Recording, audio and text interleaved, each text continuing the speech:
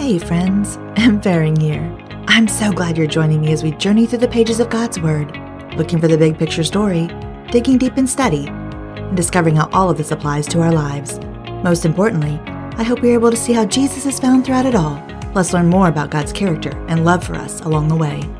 Let's open our Bibles together, one chapter at a time. Okay friends, let's begin. Welcome back. Can you believe that Christmas is only a few days away? I know I am sure having a hard time believing it. And this episode release happens less than 1 week before Christmas. So let's be sure we spend some time slowing our hearts and minds to lean into that Christmas story, to be fully prepared to celebrate that baby in the manger on Christmas Day. So glad you're here. My hope and prayer for each one of you as we walk through these days leading up to Christmas is that we will all open our Bibles and take time to linger, to dig in and look closely at the story of how God came down, Emmanuel, God with us. I also pray that you will see with new eyes things that maybe you had never noticed before, or just be reminded in a new way, in a heartwarming way, of just how beautiful this rescue plan truly is. The many threads of redemption that we have been pulling these last 2 episodes, and truthfully, as we search for Jesus throughout all of our studies we do here on OOBT. I hope your heart remembers that Jesus has been the plan throughout it all, and that we celebrate the first Advent as we wait for the second Advent. Come, Lord Jesus, come. Oh, how I'm wishing all of you a Merry Early Christmas, friends. And since today we are taking a closer look at the Christmas story itself, without further ado, let's get right to it, shall we? Before we take a deep dive today, I wanted to read an overview of the entire story from the Whole Bible Story book by Dr. William H. Marty to have it fresh in our minds as we study. The section titled Birth and Childhood of Jesus begins. The birth of Jesus fulfills the promises God had made to Abraham and David. God had promised to bless Abraham, make him the father of a great nation, and bring a blessing to all people through him. As a descendant of Abraham, Jesus Christ became the salvation to the entire world. Christ was also in the line of David and fulfilled the promise that one of David's descendants would rule forever. 400 years passed from the time of Malachi, the last Old Testament prophet, to the coming of John the Baptist. John came as a prophet to announce the coming of the Messiah, Jesus Christ. John was born to Zechariah and Elizabeth when Herod was king of Judea. Zechariah was a priest and served in the temple in Jerusalem. He and Elizabeth were older and had been faithful to the Lord all their lives. They did not have any children. While Zechariah was on duty, he was startled to see an angel from the Lord standing next to the incense altar. Gabriel said, "Don't be afraid, Zechariah. The Lord has answered your prayer. Elizabeth will give birth to a son, and you are to name him John." Gabriel told Zechariah that John would bring them joy, and that he would have the power of the Holy Spirit from birth. John's mission was to prepare Israel for the coming of the Lord by calling on them to return to their God. Gabriel's message was astounding. Zechariah asked, "How can I be sure of this? I am old, and so is my wife." Gabriel said the Lord had sent him to announce this good news to Zechariah, and because Zechariah didn't believe it, he would not be able to speak until it came true. Zechariah stayed so long in the temple that people began to wonder what had happened to him. When he came out, he could only make signs, he couldn't speak. He returned home after this time of service was completed, and as Gabriel had promised, Elizabeth conceived. In the 6th month of Elizabeth's pregnancy, God sent Gabriel to Mary, who was a virgin. She lived in Nazareth, a town in Galilee, in northern Israel. "Greetings," Gabriel said. "You are highly favored and the Lord is with you." Mary was frightened, but Gabriel reassured her, "You have found favor with God and will give birth to a son, whom you are to name Jesus. He will be the Son of the Most High God and given the throne of David. His kingdom will last forever." Mary was bewildered. "How can this be, since I am a virgin?" The angel said the Holy Spirit would cause her to conceive by the power of God, so her son would actually be God's son. Elizabeth, 6 months pregnant, was proof that nothing is impossible with God. Mary humbled herself before the angelic messenger and answered, "May everything happen as you have promised." Then Gabriel left her. Mary decided to visit Elizabeth and Zechariah, who lived in the hill country of Judea, south of Nazareth, where Mary and her husband-to-be Joseph lived. When Mary arrived and greeted Elizabeth, Elizabeth felt her son jump in her womb. She was filled with the Spirit and cried out, "You are blessed, and the son you are carrying is blessed." Mary responded by praising the Lord for her son he had given her. "My soul praises the Lord, for he has been gracious to a lowly servant girl. The Mighty One has done a wonderful thing for me and for all of Israel. He has remembered the promises he made to Abraham and his descendants." Mary stayed with Elizabeth for about 3 months before returning home. When Elizabeth gave birth, all her neighbors and relatives rejoiced because the Lord had been gracious to her. On the 8th day, When it was customary to circumcise and name a newborn son, Elizabeth gave him the name John. The neighbors were surprised. They thought that he would be named after Zechariah, and they wanted to know if Zechariah approved. He was still unable to speak, so he wrote John on a clay tablet. As soon as Zechariah wrote it, his speech was restored, and he began to praise God. The news of the strange and unusual events became the conversation of every household in the Judean hill country. They wondered what John would become because he was obviously a special child, blessed by the Lord. Zechariah, filled with the Holy Spirit, sang a prophetic song about his son. Luke chapter 1, verses 68 through 75 read, "Praise to the Lord, the God of Israel, because he has come to save his people. He has sent a mighty Savior as he has promised David and Abraham. My son will be called the prophet of the Most High God, because he will prepare people for the coming of the Lord. He will tell them how to find salvation and forgiveness of their sins. He will be a light for those in darkness and living in the shadow of death. He will guide us to peace with God." As John grew physically, he also grew spiritually. He became a remarkable man of God. When he was old enough, he chose to live alone in the wilderness. Mary was engaged to Joseph, and when he discovered that she was pregnant, he decided to break the engagement. He thought she had been unfaithful to him. He was godly and considerate, so he planned to do it discreetly rather than disgrace Mary publicly. The angel of the Lord, however, spoke to Joseph in a dream and explained that Mary had conceived by the Spirit's power. There was no reason he should not marry her. The angel said Mary would give birth to a son, and they would give him the name Jesus, which means Savior, because he would save their people from their sins. When Joseph woke, he did exactly as the angel had commanded. He married Mary, but did not have sexual relations with her until she had given birth to their son, Jesus. Jesus was born during the rule of the Roman Emperor Caesar Augustus, who issued a decree requiring all Jews to register in the town of their birth. Joseph, from Bethlehem, went there to register and took Mary with him even though she was expecting a child. In Bethlehem, Mary gave birth. They had to place their newborn baby in a feeding trough for animals because they couldn't find a room in the inn. The birth of Jesus would have gone unnoticed had not the angel of the Lord appeared to the shepherds. It was during the darkness of the night, while they were watching sheep, that he appeared to them, and the glory of the Lord surrounded them. They were terrified, but the angel said, "Do not be afraid. I have good news. The Savior, who is Christ the Lord, has been born in the city of David in Bethlehem. You will know who he is because he is lying in a feeding trough." Suddenly, a large group of angels appeared and praised God, singing, "Glory to God and peace to men on earth." They disappeared as suddenly as they had appeared. The shepherds discussed what had happened and decided to go to Bethlehem. They found Joseph and Mary and the baby exactly as the angel had said. They told everyone what they had seen. Mary, however, kept silent and treasured everything in her heart. Jesus' parents were devoted Jews. As instructed by the angel, Mary and Joseph named their son Jesus on the 8th day after his birth. They also fulfilled all the requirements in the law of Moses in raising Jesus. After 40 days, they went to Jerusalem to dedicate him to the Lord. Many in Israel were longing for a messianic Savior. Simeon had lived his entire life assured that he would not die until he had seen the Anointed One. On the day of Jesus' dedication, the Spirit led Simeon to the temple when Mary and Joseph came to dedicate Jesus. Simeon took Jesus in his arms and praised God, saying, "Now I can die in peace, because I have seen the Savior you have sent to save the nations and your people Israel." Simeon also blessed Mary and Joseph and predicted Mary would experience intense pain because of people's rejection of her son. A prophetess named Anna was also in the temple at the time of the dedication. Her husband had died after they had been married only 7 years. She was now 84 and had never left the temple, and she had devoted herself to prayer and serving the Lord. When she heard Simeon speaking to Mary and Joseph, she began praising God and told everyone that God had sent their son to save Israel. In addition, people from distant lands were looking for the Messiah. In the east, wise men had seen the star and made the journey to Jerusalem to worship the King of the Jews. Not everyone considered the Messiah's birth an amazing work of God, though. When King Herod heard about the birth of Jesus, he feared Jesus would challenge him as king. He asked the religious leaders and teachers for information, and they told him a prophet had predicted that the Messiah would be born in Bethlehem. Herod met with the wise men and asked them to report to him after they found the child, so he could worship him also, he said.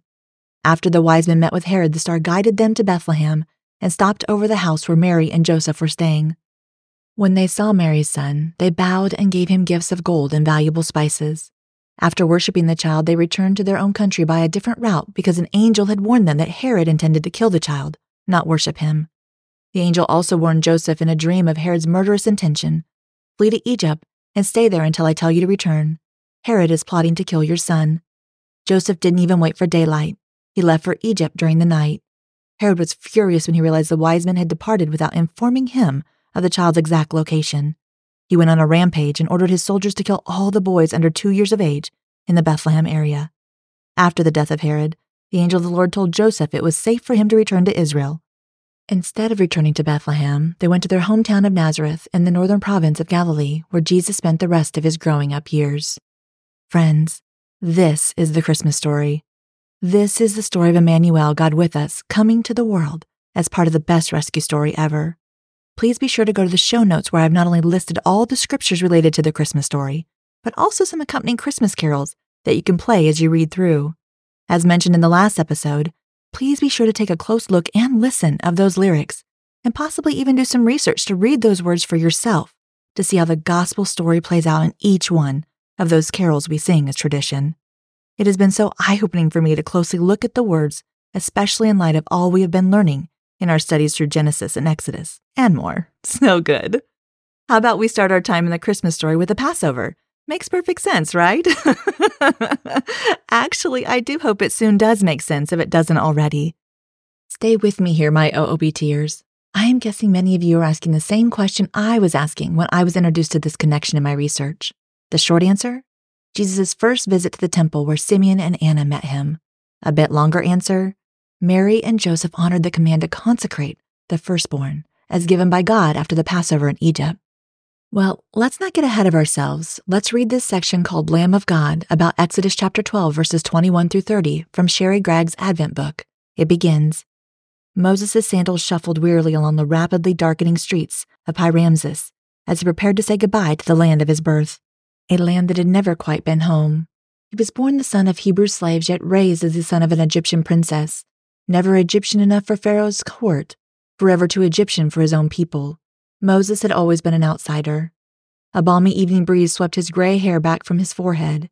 He wore it shorter now than he had when he fled from Pharaoh's wrath so many years before. Years of exile in Midian had freed Moses of most of the outer trappings he had acquired in Egypt.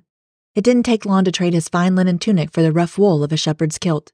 Gradually, the beard softened the lines of his once clean-shaven face. The dirt and grime of the desert quickly replaced costly Egyptian cosmetics. After all, the sheep and goats didn't care whether his eyes were lined with coal. As Moses passed by a home on the right side of the narrow street, an Israelite man ducked beneath the doorway and stood on his threshold. He held a clay pot in one hand and a brush fashioned from hyssop in the other. He carefully dipped the brush into the pot, soaking the hyssop in lamb's blood. Then he solemnly painted the sides and top of the doorframe with blood, a sign of redemption to the destroying angel that would sweep through Egypt in search of the firstborn of every household. When I see the blood, I will pass over you, the Lord said, as found in Exodus chapter 12, verse 13. The scent of roast lamb filled the night air as each family carefully followed God's instruction for the first Passover meal. Slaughter a lamb without blemish at twilight, roast it over the fire. Not one of its bones is to be broken. Moses gripped the staff in his right hand a bit tighter. The simple shepherd's staff had become his constant companion as he led his father-in-law's sheep in the hills of Midian.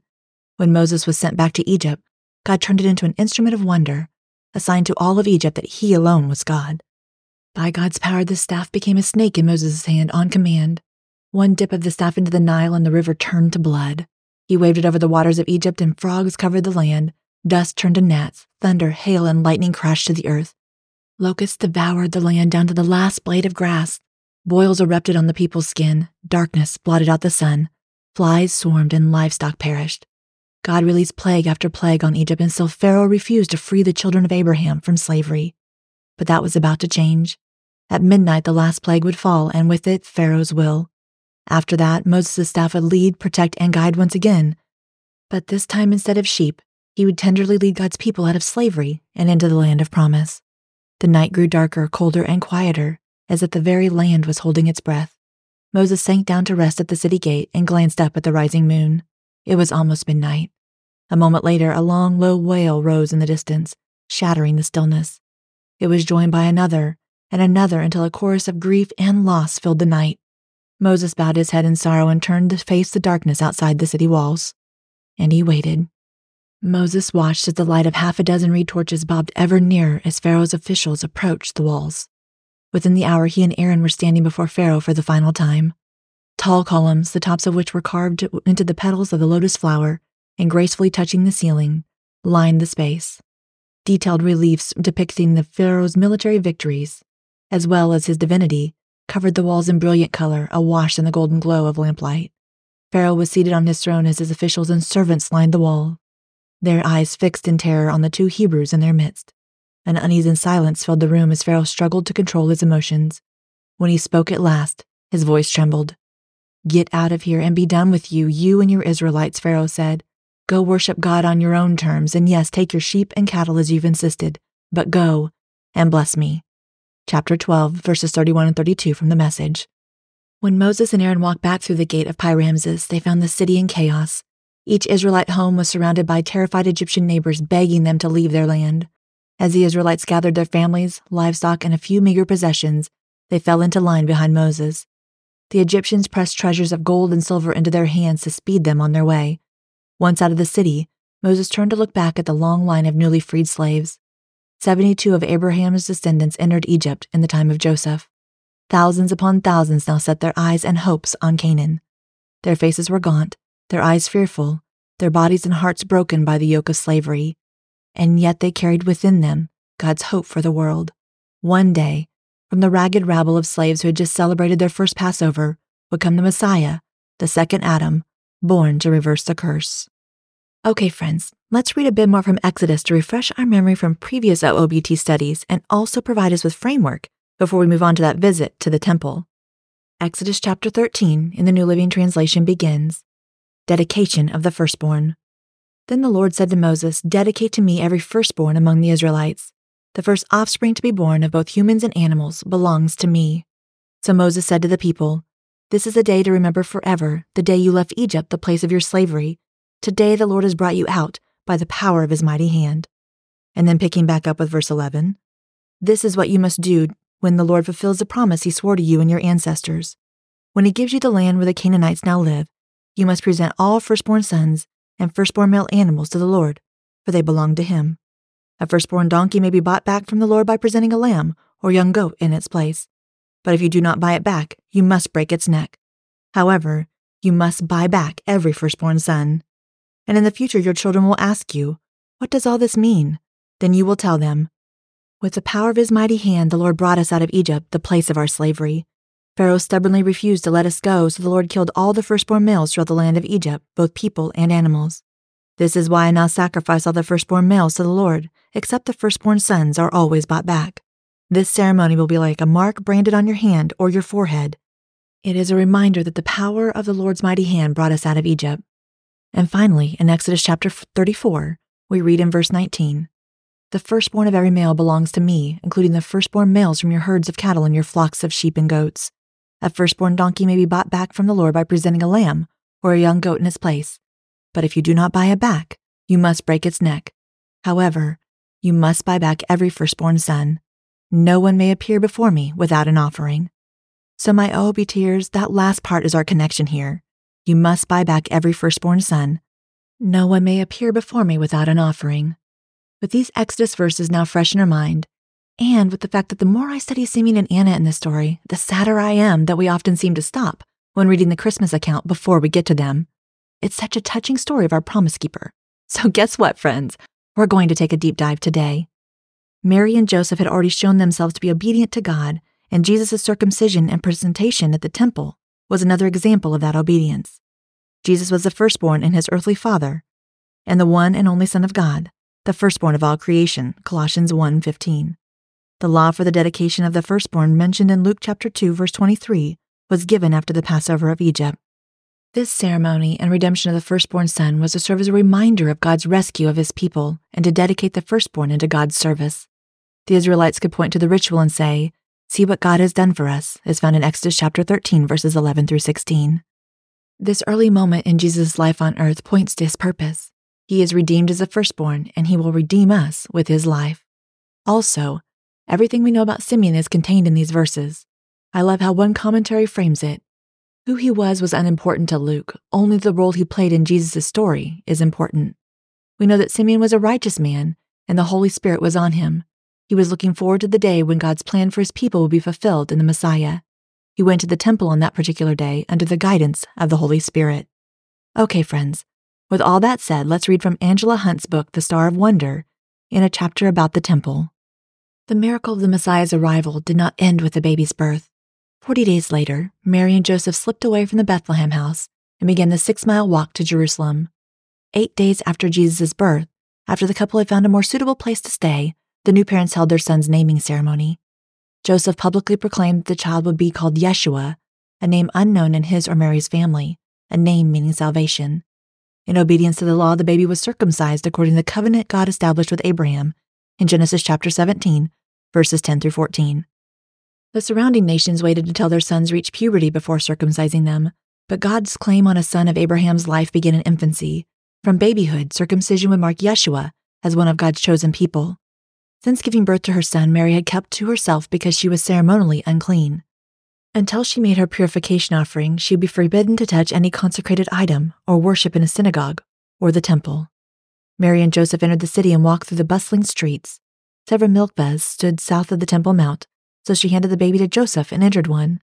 After slipping out of her veil and tunic, she walked into the pool, knelt, and immersed herself in the running water. Immersion in a mikvah was only part of the purification process. Mary still had to complete a sacrifice and a redemption ritual. Since all firstborns belonged to Adonai, her son would have to be redeemed with a payment of 5 shekels. 2 turtle doves, the offering specified for a poor woman, would serve as Mary's sin and purification offerings. Joseph purchased 2 doves in the outer courtyard, and then Mary entered the court of the women. She spotted a man directing new mothers to the steps that led from the court of the women to the court of Israel. As the worshippers' prayers rose and the attending priests entered the space with the golden altar, she must have thanked God for bringing her through the rigors and risks of childbirth. Jewish women were not blind to the scriptural significance of childbearing. Each time a woman gives birth, they often said, she approaches death. Through great travail, she strikes the serpent who tempted Eve. The serpent longs for our death, but when we bring forth life, we are victorious, even if we die. Mary approached the gate and handed the wooden birdcage to a waiting Levite. The first bird paid for Mary's sins, the second was an offering for her purification. Afterward, Mary found Joseph in the crowd, and together they went to another Levite for the redemption of the firstborn. He who has sanctified us with his commandments and has commanded us to redeem the firstborn, the Levite recited. Joseph gave the proper response. He who has given us life. The priest put out his hand, and Joseph placed 5 silver shekels in the man's palm. Your son is redeemed, the priest said, concluding the ceremony. Joseph had no sooner turned from the priest when Simeon shouted from across the court and strode toward them with an urgency that belied his years. Neither Mary nor Joseph knew that God had made Simeon a promise. In Luke chapter 2, verse 26, it says, "And it had been revealed to him by the Holy Spirit that he would not die before he saw the anointed one of God." Simeon took one look at the child in Mary's arms and extended his arms. A wavering smile shone through the man's long beard as Mary surrendered the baby. Luke chapter 2, verses 29 through 32 read, "Now may you let your servant go in peace, O sovereign master, according to your word," Simeon said. "For my eyes have seen your salvation, which you have prepared in the presence of all peoples, a light of revelation for the nations, Gentiles, and the glory of your people Israel." In only a few words, Simeon had declared 2 important truths. First, the Messiah would be a light for revelation to the Gentiles, a startling statement because at that point, most Jews were not sure God would do anything for the Gentiles. God had declared that Israel was his son, his firstborn, in Exodus chapter 4, verse 22. The question of whether Gentiles would receive salvation had been debated by Jewish sages for generations, but Simeon proclaimed that Jesus had been born to bring salvation to all. Simeon also said the Messiah would bring glory upon Israel. Jesus would be more than revelation to them. He would be the Shekinah Isaiah had predicted in Isaiah 60, verses 1 through 3. "Arise, shine, for your light has come. The glory of God has risen on you. For behold, darkness covers the earth, and deep darkness the peoples. But God will arise upon you, and his glory will appear over you. Nations will come to your light, kings to the brilliance of your rising." Then Simeon said to Mary, "Behold, this one is destined to cause the fall and rise of many in Israel, and to be a sign that is opposed, so that the thoughts of many hearts may be uncovered. And even for you a sword will pierce through your soul." Luke chapter 2, verses 34 and 35. Simeon foretold that Jesus would cause division in Israel. Those who received salvation would rise, and those who rejected salvation would fall. Jesus would be a rock of offense for many, Romans chapter 9, verse 33. And because he had been born to Mary, Jesus would cause a sword to pierce her soul.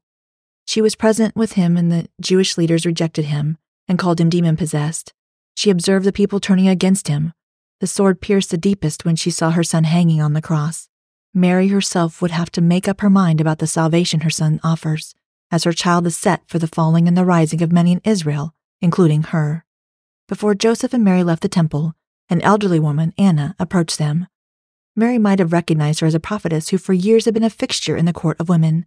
A widow, Anna did nothing but pray and worship day and night, fasting and pleading with Adonai for the salvation of Israel. Luke doesn't tell us exactly what Anna said, except that she began praising God and speaking about the child to all those waiting for the redemption of Jerusalem. Luke chapter 2, verse 38. The others in the temple must have been filled with joy, or perhaps bewilderment. Could this unassuming couple's infant possibly be the long-awaited Messiah?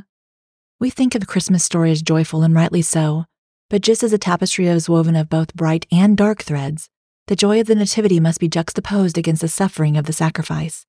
Simeon's words to Mary and Joseph were filled with hope, joy, and pain. As human beings, we are averse to suffering. No one enjoys going to the dentist, and no one volunteers to experience pain unless motivated by some degree of love. A mother would donate a kidney to save her child's life. A firefighter would rush into a burning building to rescue someone who's trapped. Parents will skip lunch to buy Christmas gifts for their kids, and people will donate to give to the less fortunate a delicious turkey dinner. For love, most of us are willing to set aside our comfort if we can help someone. Magnify that impulse by infinity, and you can almost understand the love that compelled God the Father to send His Son, and the Son's willingness to endure the pain, weakness, and humility of being born in human flesh, of becoming a rock of offense and a stone of stumbling, of being spurned by His own family. Do you recall in verse 32, Simeon claimed that the salvation he saw with the coming of the Christ child would be the light for revelation to the Gentiles and glory to your people Israel. The Old Testament reveals that Israel already had divine revelation. God made Himself known through His words and His work. But Jesus, the Messiah, came to reveal God's salvation as available for all people. At Christmas time, we often talk about Jesus as a Prince of Peace, and it is true that Jesus died and rose again so that we might have peace with God. Romans 4:25 through chapter 5, verse 1 says, He was delivered up for our trespasses and raised for our justification. Therefore, since we have been justified by faith, we have peace with God through our Lord Jesus Christ. Remember all of our talk about Jesus as a Prince of Peace in the last episode, my OOBTers? I hope so. However, when Simeon spoke to Mary, he told her that Jesus' ministry would not be without conflict. As much as the gospel brings peace between God and sinners, it also brings division between those aligned with Jesus and those who reject Him. And this is the conflict Simeon predicted as well. The fall and rise of many shows how people react differently to the message of Christ. Some will choose to follow Jesus while others will reject Him. Eventually, that conflict led to Jesus' death, a sword that pierced His mother's soul. In Lifeways, Our Hope Is Come study, on day 4, in a section titled Believe in God's Promises by Amanda May Steele, it reads, Do you have a bucket list of must-dos for your lifetime? If you do, either in your head or on paper, it likely includes a big-ticket item or two, something like an exotic trip, meeting a celebrity, or starting a family of your own. Maybe it's something exhilarating like hiking Mount Everest, starting a business, or building a school in a rural area in the Philippines. Amanda said, As I'm writing this, my dad has been in the hospital for more than a week. At times we've been unsure if he'll make it, but he's resolved to fight for his life and stick around for at least the next few months.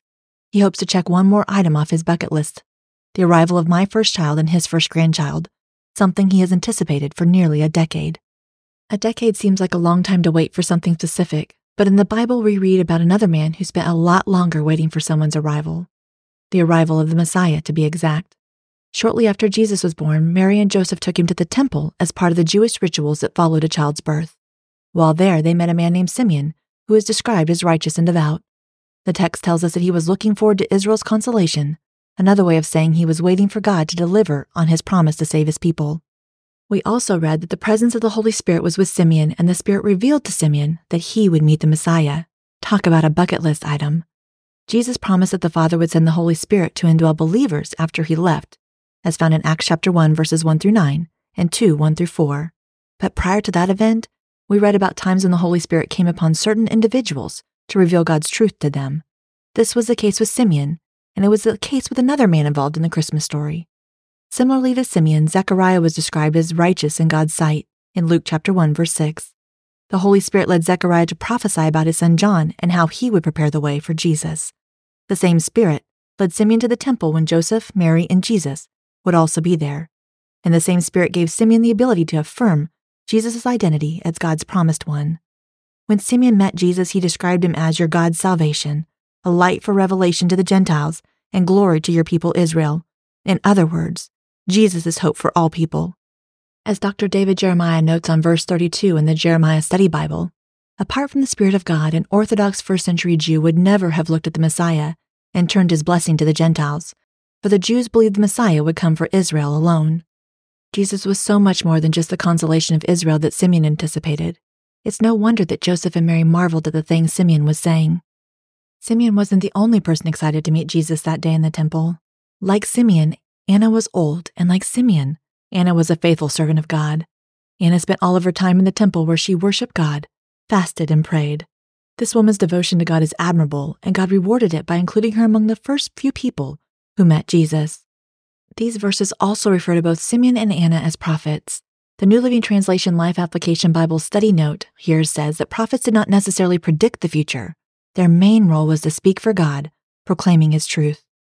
As such, Anna's response to meeting Jesus fell right in line with what we know about her. She praised God and shared about Jesus with others.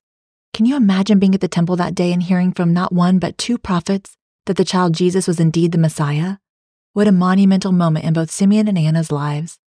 Both of them had faithfully dedicated their lives to loving and serving the Lord, and God granted both of them the privilege of getting to meet and share about the one true Messiah. The hopes of Simeon and Anna were fulfilled that day when they met Jesus, and they responded by praising God for His gift and sharing the great news. May we be people who boldly praise God and share the hope of Jesus this season. May we be people who are willing and ready to follow God's lead and who experience the joy of His presence, just as Simeon and Anna did on that day more than 2,000 years ago. We close out Jesus' family's time at the temple with a note that Mary and Joseph had completed everything according to the law of the Lord. Mary and Joseph were pious parents raising Jesus according to the law God had given to His people, for their good and His glory. Finally, we read that Jesus grew up and became strong, filled with wisdom, and God's grace was on Him. Moving on to those wise men in the Christmas story, I found some interesting ties and perspectives of possible hows and whys the wise men would even care to follow the star. The Eastern Kingdom in Angela Hunt's Star of Wonder book has this to say about what we see happening in Matthew chapter 2. 1,300 years before the birth of Christ, the Hebrews left Egypt and marched toward the Promised Land. Their approach terrified the kings in that region, so Balak, king of Moab, sent for a seer named Balaam. Balak offered Balaam great riches if he would curse the children of Israel. Imagine Balaam's surprise when he muttered his incantations and heard, not from a demon, but from Almighty God. God told Balaam not to say a word apart from what He told him to say. After blessing Israel twice, Balaam again heard the voice of God and gave the frustrated king yet another blessing for Israel. Numbers chapter 24, verse 17 reads, I see him, yet not at this moment. I behold him, yet not in this location. For a star will come from Jacob, a scepter will rise from Israel. Balaam's prophecy was recorded in the scriptures. When Babylon destroyed Jerusalem in 586 BC, copies of those scriptures were carried by captive Jews as they were marched to Babylon. While in Babylon, devout Jews like Daniel, Shadrach, Meshach, and Abednego earned positions of authority in the king's court. Daniel, who remained faithful to his God, answered the king's questions when the royal wise men could not, and even saved their lives. Daniel chapter 2, verse 24. In gratitude, Nebuchadnezzar made Daniel chief of the wise men. Is it not possible that some of those wise men came to believe in Daniel's God? As time passed, the wise men of the Medo-Persian kingdom probably read the Hebrew scriptures as well as Daniel's book of prophecy. They and their successors would have been familiar with Balaam's prophecy about a star and a scepter rising from Israel. Daniel was not the only righteous Jew the Persians would have known. They would have subsequently become acquainted with Mordecai, Queen Esther, Nehemiah, and Ezra, a scribe, priest, and Torah teacher who led the exiles from Babylon back to Judea. Wise men in the East counted the passing years and searched the sky. And though they had the Hebrew scriptures that existed in the time of the exile, they did not have the book of Micah, a latter prophet, so they did not know where the king would be born. As is mentioned in Matthew chapter 2, verses 1 through 6 and 9 through 11, God sent a heavenly sign to guide these wise men from the east. Some scholars believe the Bethlehem star was a conjunction of the planets Jupiter and Saturn, an alignment that occurs about every 19 years and occurred in 7 BC. Angela said, I'm not sure a predictable conjunction of stars, especially one that occurred with such regularity, could persuade the Magi to form a caravan and set out for Jerusalem. And consider this, after the wise men visited Herod, the star moved and led them directly to the house where the child was. It then disappeared after the wise men's departure, thwarting Herod's attempts to find and destroy the child. I believe the Bethlehem star could have been the Shekinah, the visible glory of God. You may not find the word Shekinah in your Bible translation. Instead, you may read about the glory of the Lord or another visible manifestation of God's presence. The word comes from the word shakan, meaning to dwell or abide. Moses experienced the Shekinah when he spotted a bush that was on fire, but not consumed by the flames. As he led the children of Israel out of Egypt, the Shekinah moved as a pillar of fire by night and a cloud by day. It moved purposefully, just like the Bethlehem star did many years later. The Shekinah glory, reflected from God, left Moses' face with a residual glow as he came down from Mount Sinai. That same glory filled the tabernacle when the Jews camped in the desert. That same glory filled the temple when Solomon dedicated it, and then it moved into the Holy of Holies. But when the people fell into sin, the Shekinah left the temple, though in stages. First, the Shekinah moved from the Holy of Holies to the threshold of the temple door, and then to the eastern gate. Then, as the prophet Ezekiel had forewarned, the Shekinah rose and hovered over the Mount of Olives before vanishing altogether, as found in Ezekiel chapters 10 and 11. Years later, when Jesus was born, the Shekinah glory resided in a new abode, the physical body of Jesus Christ.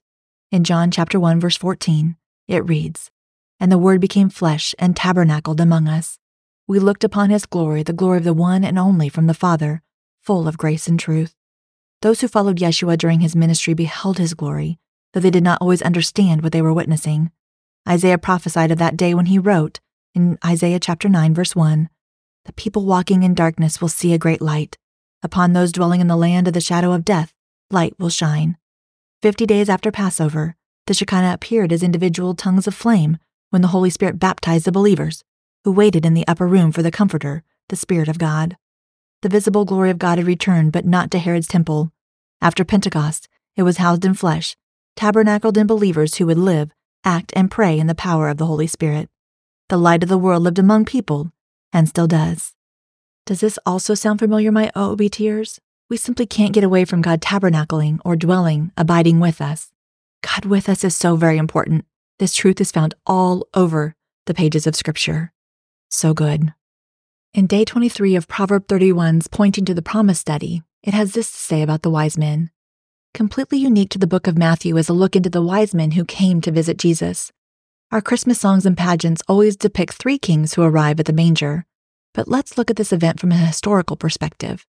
Many scholars believe that at least 2 years have passed between Jesus' birth and the wise men's visit. Sometimes the wise men are referred to as magi from the Greek word magoi. This is where we get our words magic and magician. But the word magi really refers to a sage. They were probably students who specialized in astrology, medicine, or natural sciences, a common practice in this time period. They were definitely wealthy men of high standing in society, meaning they were respected both in politics and religion, but they were not necessarily kings. Also notice that nowhere does it say that there were 3 men. For all we know, there could have been 30. And men of this standing, traveling this distance, probably traveled with an entire entourage. Plus, they traveled over 1,000 miles of rugged terrain through the desert. Back in Babylon, which was east of Judea, there remained a large Jewish community from back in the days of the exile. It appeared these wise men from the east had been influenced by Jewish teachings as they came looking for the King of the Jews by following a star. And although they lived in a pagan culture, God chose to reveal himself to them through the star because he wanted them to find Jesus. So amazing to consider. Moving on, day 25 in the Pointing to the Promise study says, "When the wise men first saw the star in Matthew chapter 2, verse 2, it simply said it rose. Using the little information they had, they set out toward the most obvious place you would expect to find the King of the Jews, Jerusalem. It was the capital city and held the palace. But the king they sought was not here. After visiting with King Herod, the wise men followed his advice to head toward Bethlehem. These men stepped out in faith and started heading south, following the supernatural event that takes place in Matthew chapter 2, verse 9, which reads, "The star they had seen in the east guided them to Bethlehem. It went ahead of them and stopped over the place where the child was." This means they ended up in Jerusalem, which was 6 miles north of Bethlehem. Stars usually move from east to west, not north to south. This further demonstrates a miraculous event recorded here in Matthew. And this is also similar to an event that took place in Exodus chapter 13, verse 21. God went ahead of them as the Israelites traveled in the wilderness. He guided them with a pillar of cloud during the day and provided light at night with a pillar of fire. God used a still star in the sky. He used the wise men's own knowledge. He used an evil king, and he used a supernatural event, all to guide these men toward Jesus. Wow. And as just a bit more about that star, remember the Eastern Kingdom reading suggested it was a conjunction of Jupiter and Saturn. Other resources suggest it could have been a comet, or around 4 BC, by a modern reckoning of our calendar, Jupiter moved to within a half a degree of planet Venus. To ancient eyes, it would have looked like a giant star. This happened to be in the constellation Virgo, which means virgin. Jupiter is the king of the planets, so they could have concluded that the king was born to a virgin. In Day 5 of Lifeway's Our Hope Has Come study, the Believe in God's Sovereignty section says, "This passage about the Magi contains no shortage of mysteries. We don't know exactly where they came from or how many were in the caravan, but here's what we do know. The wise men saw an unfamiliar star as its first rising, and they knew it meant something. Curiosity piqued, they set out on a long journey. And what about that supernatural star? A star moved across the sky and led the Magi to Jesus. That's one amazing celestial event. Scholars have debated about the origin of the star as well. Was it an alignment of planets, or maybe a comet with a really long tail? But let's not rule out the possibility that the God of the universe created a magnificent star for this specific purpose. No matter the star's origin, it was a miracle nonetheless. In his perfect timing, God worked supernaturally to lead these men to Jesus. Matthew tells us that the wise men's journey led them to Jerusalem, where they started asking around, "Where is he who has been born King of the Jews?" The Magi connected the celestial event to the birth of a king. Some scholars believe these wise men had access to ancient manuscripts, including the Old Testament prophecies, and associated the star with the birth of the long-awaited Messiah. King Herod heard about their inquiries and was worried. Matthew says Herod was deeply disturbed, and all Jerusalem was disturbed with him. Herod was most likely anxious because he knew he wasn't the rightful heir to the throne of Israel. He had aligned himself with Rome politically and was given the rule of Judea in exchange for his loyalty. Now the promised Messiah threatened his position and Rome's power. Herod had no idea where the Messiah was supposed to be born. He gathered the chief priests and scribes, those considered experts from the Old Testament law, and asked them for the location. Citing a prophecy from Micah chapter 5 verse 2, they told Herod that the Messiah would come from Bethlehem. Sneaky Herod then met secretly with the wise men and manipulated their trust. He even got them to reveal the exact time the star appeared. He would later use this information in a horrific act of power and paranoia. Herod sent the Magi to Bethlehem, saying, "Go and search carefully for the child. When you find him, report back to me so I can go to worship him too." Verse 8. The wise men left Herod, and lo and behold, there was that star of wonder again. Matthew wrote, "When they saw the star, they were overwhelmed with joy." Verse 10. The star led them directly to Jesus. When the wise men found Jesus and Mary, they fell to the ground and worshipped him. They gave him expensive gifts fit for a king: gold, frankincense, and myrrh. Little did they know how valuable those gifts would be to this lowly family. Those extravagant gifts most likely provided the means for Joseph, Mary, and Jesus to flee to Egypt and escape Herod's treacherous plan to kill the newborn king. After they saw and worshipped Jesus, the wise men were warned in a dream not to go back to Herod. Scripture tells us they returned to their home country by another route, avoiding Herod and his evil plot. And that's the last we hear of these mysterious Magi. As we already noted, there's a fair amount of mystery in this passage. A supernatural star, mysterious men from a distant land, unexpected gifts that came in just the nick of time, and a divine dream that circumvented the second meeting with a crazed king. This story is a reminder that God's ways aren't our ways, and his plans rarely fit into a nice, neat little package that we can comprehend. But God has a plan and provision for our salvation. Of that we can be sure. Moving on to another section in Lifeway's Our Hope Has Come study called Look to the Promises Kept. It says, by the time we come to Matthew chapter 2, verse 16, some important events have transpired in just the 2 or so short years Jesus has been alive. Remember, Herod learned through the Magi about some age-old prophecies foretelling the birth of a Jewish king, and he wasn't happy about them. Herod's strategy to resolve the issue was to kill the child, but that meant he needed to learn where the child was located. So he asked the Magi to return to give him the coordinates of Jesus once they found him. However, the men were warned in a dream to avoid Herod and returned home by a different route, if you remember, and they obeyed. Joseph also received a dream warning from God by way of an angel who instructed him to take Jesus and Mary to Egypt, far away from Herod and his murderous plan. Egypt was approximately 90 miles from Bethlehem. Though the whole ordeal seems like God is winning by the skin of his teeth, coming up with 11th-hour solutions to thwart Herod's plans, verse 15 closes by telling us otherwise. In verse 15, Matthew connects the Israelites' time in Egypt with Jesus's through words from the prophet Hosea, who wrote, in Hosea chapter 11, verse 1, "When Israel was a child, I loved him, and out of Egypt I called my son. Nothing surprises God. In fact, he was in control the entire time, using the real-time events to do something very specific. With all that in mind, my OOBTers, let's spend some more time in Sherry Gregg's Advent book in a section titled Out of Egypt I Called My Son. It begins, "Get up." Joseph tossed fitfully back and forth on his sleeping mat as an angel's sudden appearance in his dream. "Get up," the angel said. "Take the child and his mother and escape to Egypt. Stay there until I tell you, for Herod is going to search for the child to kill him." Joseph's eyes flew wide open in the dark, his heart pounding in his chest. He reached past the curly-haired infant sleeping beside him to waken Mary. "Mary, Mary," Joseph whispered as he shook her arms. "Wake up." Mary pushed herself up on her elbow and looked at him with alarm. "Joseph, what's wrong?" she asked sleepily. "Mary, we have to flee. The Lord just came to me in a dream and told me Herod is going to search for Jesus to kill him. We have been instructed to go to Egypt until it is safe to return." Instantly, Mary was on her feet. She lit a lamp, pulled a bag from the peg on a wall, and began to pack some food for the trip and clothes for the baby. Joseph hurried across the room and moved a table away from the wall. He knelt on the floor and ran his hands along the stones in the wall in front of him until he located the loose brick. He grasped the edges with his fingers, wiggled it, and pulled it loose. He reached inside the opening and removed a bag of gold, a box of frankincense, and a jar of myrrh. These gifts the men from the east had brought only days before would fund their journey. Joseph placed the treasures in his bag and took Mary's parcels from her. She bent down and scooped Jesus into her arms. He instinctively snuggled into the curve of her neck and pushed his thumb into his mouth without ever awakening. Joseph smiled sadly at his son and reached to tenderly stroke his curls. "We have to go," he said to Mary. She blinked back tears and nodded her assent. They walked down the stairs to the stable below. Joseph slipped a rope around the donkey's neck and led it outside as Mary and Jesus followed. Bethlehem was silent under the moonlight. Joseph helped his wife and son onto the donkey and tied the bags onto its back. Then Joseph grasped the rope and began to walk away from all he had ever known. Egypt. It seemed a bit ironic that the country synonymous with Israel's slavery would shelter her Redeemer. But there was infinite wisdom in God's plan. Egypt was nearby, and Herod would never risk pursuing the Christ child too far within the borders of that land. Years before, Herod's superior, Mark Antony, had been consumed with passion for Egypt's queen Cleopatra. She was consumed by passion as well, but hers was a passion for power.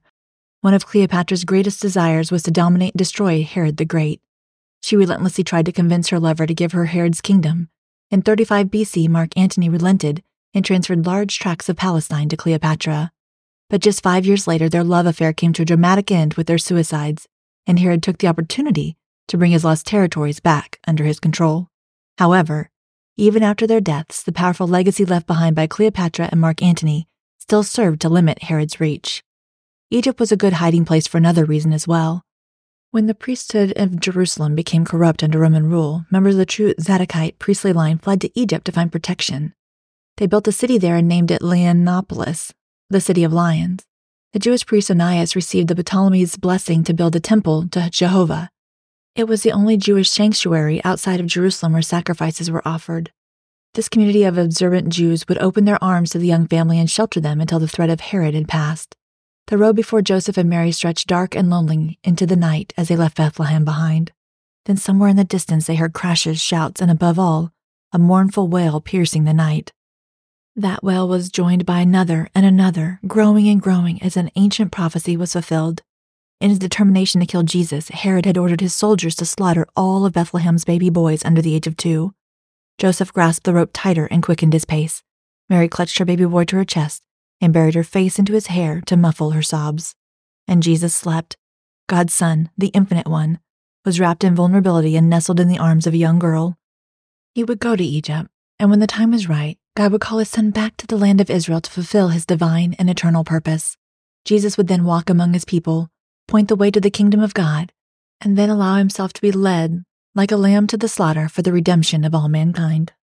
Oh, my OOBTers had such a beautiful perspective of what all this may have been like for Mary and Joseph. But now let's turn our attention back to King Herod. Herod waited, and eventually he realized he was outwitted by the Magi. That little boy was still out there somewhere, a threat to his rule. What follows is the most tragic scene in the Christmas story, an event known in history as the Massacre of the Innocents. Thinking he somehow had the power and cleverness to sabotage the plans of our all-knowing, all-powerful, all-wise God yet again, Herod slaughtered a town's worth of little boys in Bethlehem and beyond, ages 2 and under, the age Jesus probably was. Can you imagine the confusion, the heartbreak, the loss, These families had no idea a larger story was going on, and even if they had known, that knowledge wouldn't have lessened their pain. Based on the population of villages like Bethlehem, we can assume that somewhere between 10 and 20 boys under the age of 2 would have been killed. A group of boys in that little town, gone. What anguish and pain for the families of Bethlehem. The words from the prophet Jeremiah in verse 18 paint a picture of unbearable grief and mourning. I can only imagine those mothers crying out, "Where are you, God?" Verse 18 is a quotation from the prophet Jeremiah, where he personifies the mothers of Israel as Rachel. Back in Genesis, during the age of the patriarchs, Rachel was the wife of Jacob. Her sons, Joseph and Benjamin, were threatened with being no more as they were carried away into Egypt. Many years later, the children of Israel were taken from their land and carried off into exile, and Jeremiah described their mothers in similar language. Like Rachel's sons, they too were mourned over bitterly because they are no more, rendering Israel a barren, dead nation. Jeremiah chapter 31, verse 15. The grief was so deep in Jeremiah's day, he spoke of it as if the loss was felt by Rachel herself. Fast forward to the time of Christ, and Matthew used the same text to reveal that yet another part of Israel's story would be both fulfilled and restored in Christ. Yes, Rachel cried out into the night, a city of mothers doubled over in pain. But all those voices rising up above the city, they weren't meaningless. A parent's voice crying out over the death of a son was a signal with the equal importance as every other prophecy about Christ, that the Messiah was here. As we've all experienced by now, the joyful and pleasant moments aren't the only things that fulfill the purposes of God in this world. The dark ones count for something too. They matter. There's something going on with them. God is doing something in the shadows, even if we don't have any answers. We can all agree this isn't the sort of story we want to tell at Christmas time. We want to remember the bright things. Jesus, the light of the world. Jesus is the light of the world, yes, but he is the light who shines into the darkness. Jesus wasn't born into a greeting card or a quaint nativity scene where hot chocolate simmers on the iron stove behind the manger and classic Christmas songs hang in the air. No, our Savior was born into the real world, and it's a dark one. The world of you and me, of sin and brokenness. A world where massacres happen, where people are so blinded by the false promises of power and prestige that they're literally willing to kill. A world with all its mourning and its problems and its Herods, with mothers who still weep and mourn and question the ways of God. The darkness can seem unbearable, but the good news for us is this. Even Herod-level darkness didn't scare Jesus off from coming to us. Yes, Herod brought many sons to their grave, but this king, he will bring many sons to glory. The circumstances surrounding Jesus' birth and early childhood are wrought with constant complications and plot twists. At almost every juncture, all hope seemed lost, or at least deferred. A virgin mother, no sufficient place to be born, a murderous king, evacuation to Egypt. Yet, at those very junctures in the middle of the chaos and the darkness, scriptures are fulfilled. This clearly shows that our God, he's king. No one can undo his will, thwart his plans, or outmaneuver him.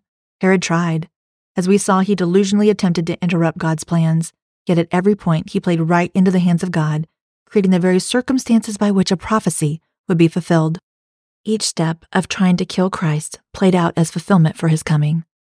Herod's story leaves us reflecting on two important truths. 1. God has all authority over any enemy, and though it seems our hope may be deferred, it's only temporary. His plan will end up working. Even when we feel like Rachel crying into the night, the pieces really will fall into place. God is omniscient, turning things for good. He always has been. 2. Jesus is the Son of God, King of the Jews, ruler of heaven and earth, Savior of the world, Messiah foretold. And he's not merely king, he's a different sort of king.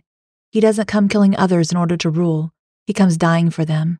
His ascent to a throne isn't through deceit or murder. It's through truth-telling and self-sacrifice. When it comes to those who might rebel against his authority or rule, he isn't out for blood.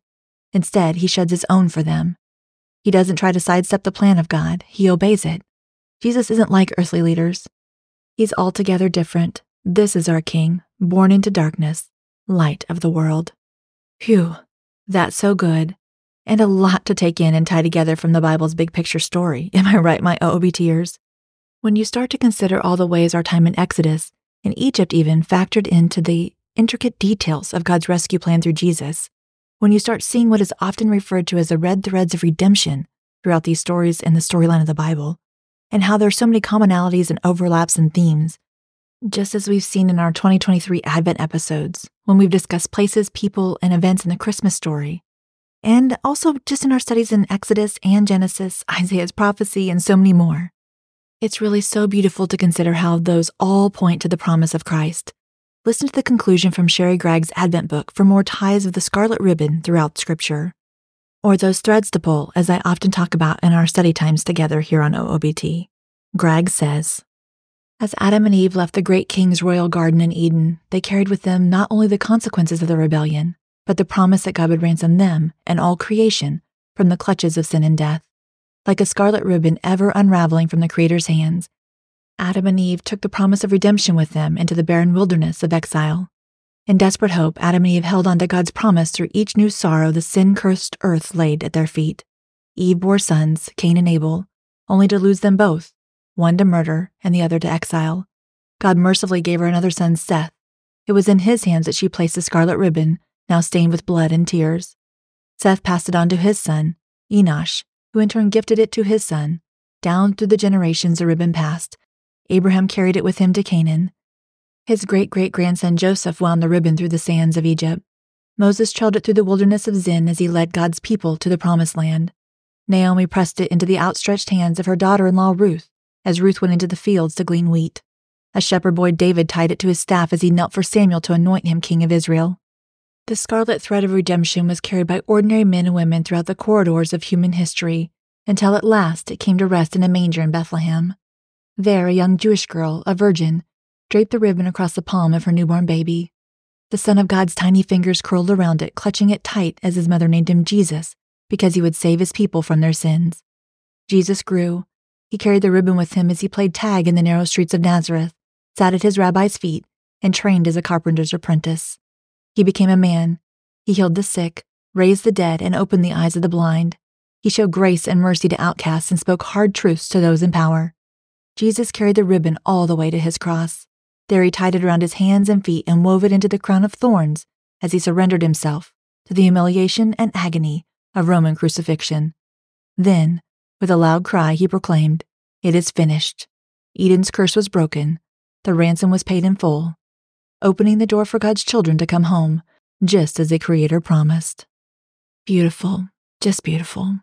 Oh, friends, let's pray this prayer together that I came across in the Daily Grace blog that seems to sum up so much of what we've been studying together these last 2 Advent episodes, as we are mere days away from Christmas Day.